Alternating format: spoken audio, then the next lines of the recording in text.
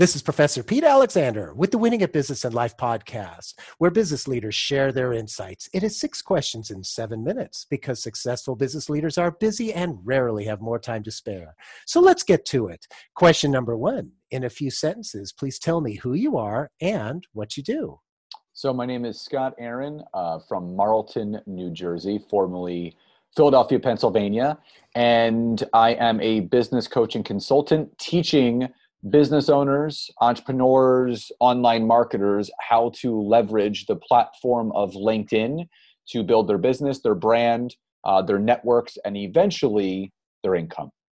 Scott, it's great to have you on the show. Question number 2. What's the best thing about working in your industry? The best thing about working in my industry is I get to do what I love. I don't consider it work what I do. It's my passion. My passion is engaging and connecting with people. And I get to actually provide hope and other avenues and other ways and opportunities for people to grow their business the way that I did. And I'm truly grateful every single day that I get to do it because it doesn't feel like work and I know it never will. I love that. And I also love the fact that you say that you give people hope, that it's very inspiring. Question number 3. So I have a book with all the answers for business. What chapter would you think most companies should read? God. So, for me, I always like to think about the end in mind first. I'm a visual person. So for me, whenever I'm doing goal visioning and goal planning with my clients, I ask them one question. What is your desired outcome? What's the end result that you're looking to achieve? Because what people don't realize is that if you don't create that vision of what you actually want to achieve, you're never going to know where to look and where to go. So if I was to look for all the answers, I would go to the last chapter that allows me to paint a picture of what I want to achieve. And then you work backwards to create the steps in order to achieve that goal. I love that. Sort of like using it as your North Star. Correct. Oh, Your that's compass. Great. Your compass, exactly. Question number 4. Other than the generic work harder, have a great attitude, and care for customers, what advice or insight would you give to other business leaders? Become better listeners. I think the one thing that I realized, and I've been in coaching and consulting now for 23 years. I started when I was 18.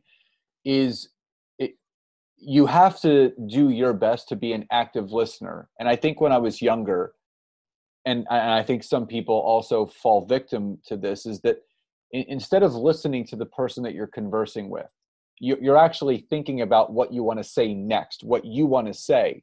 But when you become an active listener, you become a great connector. Because there's something that, whenever I'm talking to a potential client, there's one question that I ask every single time I get them on the phone. I always say to them, what problem are you seeking to have solved right now? When I ask that question, they're painting a picture for me of exactly how I can help them. So then I don't even have to sell them on anything. They're already telling me what it is they need help with. But the problem is a lot of people don't listen to that answer.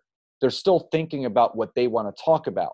So what I've learned to do is I always have a stack of note cards sitting right by my computer.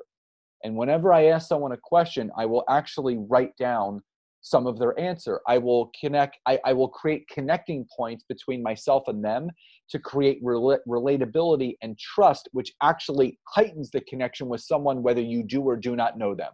So becoming an active listener, becoming a better listener, and talking less is going to help you more.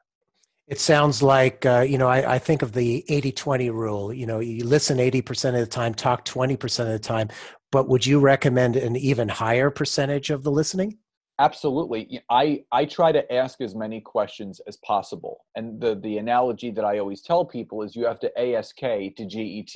You have to ask in order to get. So if you just make statements and you're doing all the talking, it's basically putting that person's needs on the back burner when it needs to be on the front burner. So the more questions you ask, the more questions you ask, the more answers you're going to get, the more clarity you're going to have with the conversation.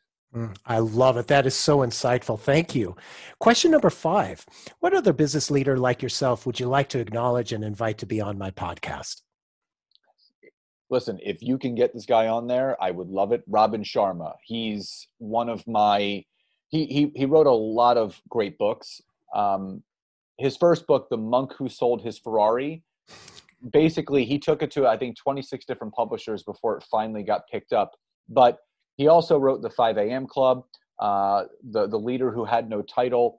And his theory on leadership and how important it is, it's just unbelievable. And the fact that creating what he calls a Menlo Park, which is your sanctuary where you can have your quiet time, and something that you and I were talking about in the pre-show is about that work-life balance. And, you know, Robin always talks about the fact that you need to have boundaries around your time. You can't be hustling every single day, grinding every single day. You need time to recharge and refuel.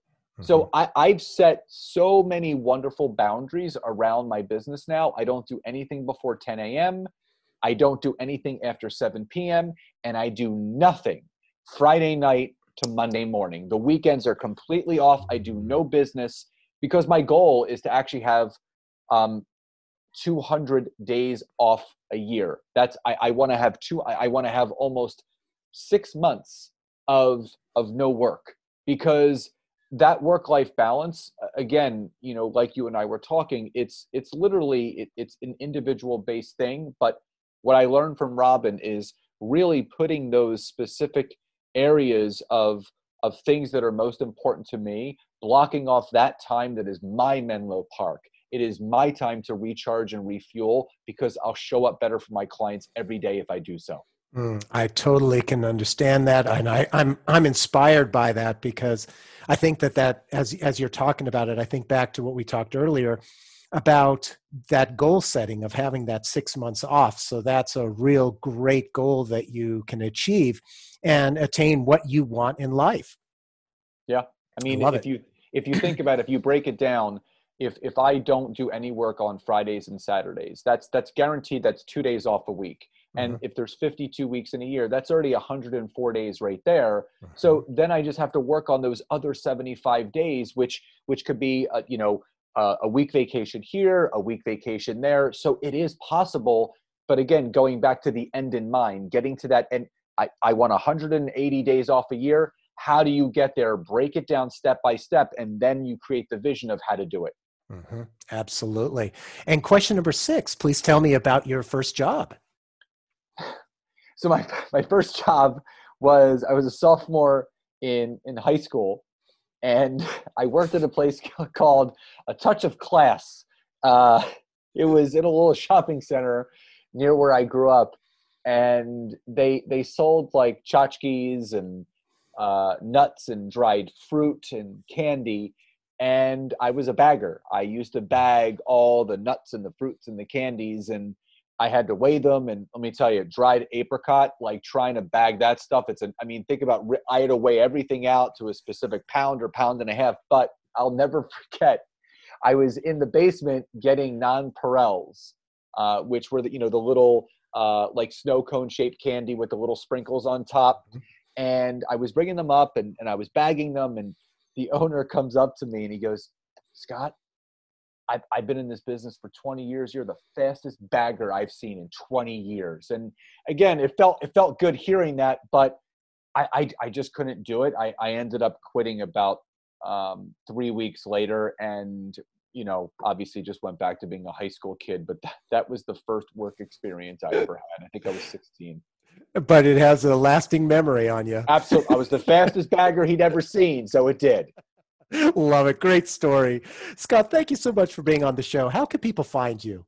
Yeah, easiest way, my website, www.scottaaron.net. That's 2 T's and 2 A's. Or on all social media, you can find me under Scott Aaron on LinkedIn and Facebook, and my handle on Instagram is @ScottAaronLinkedIn, and would love to connect with you.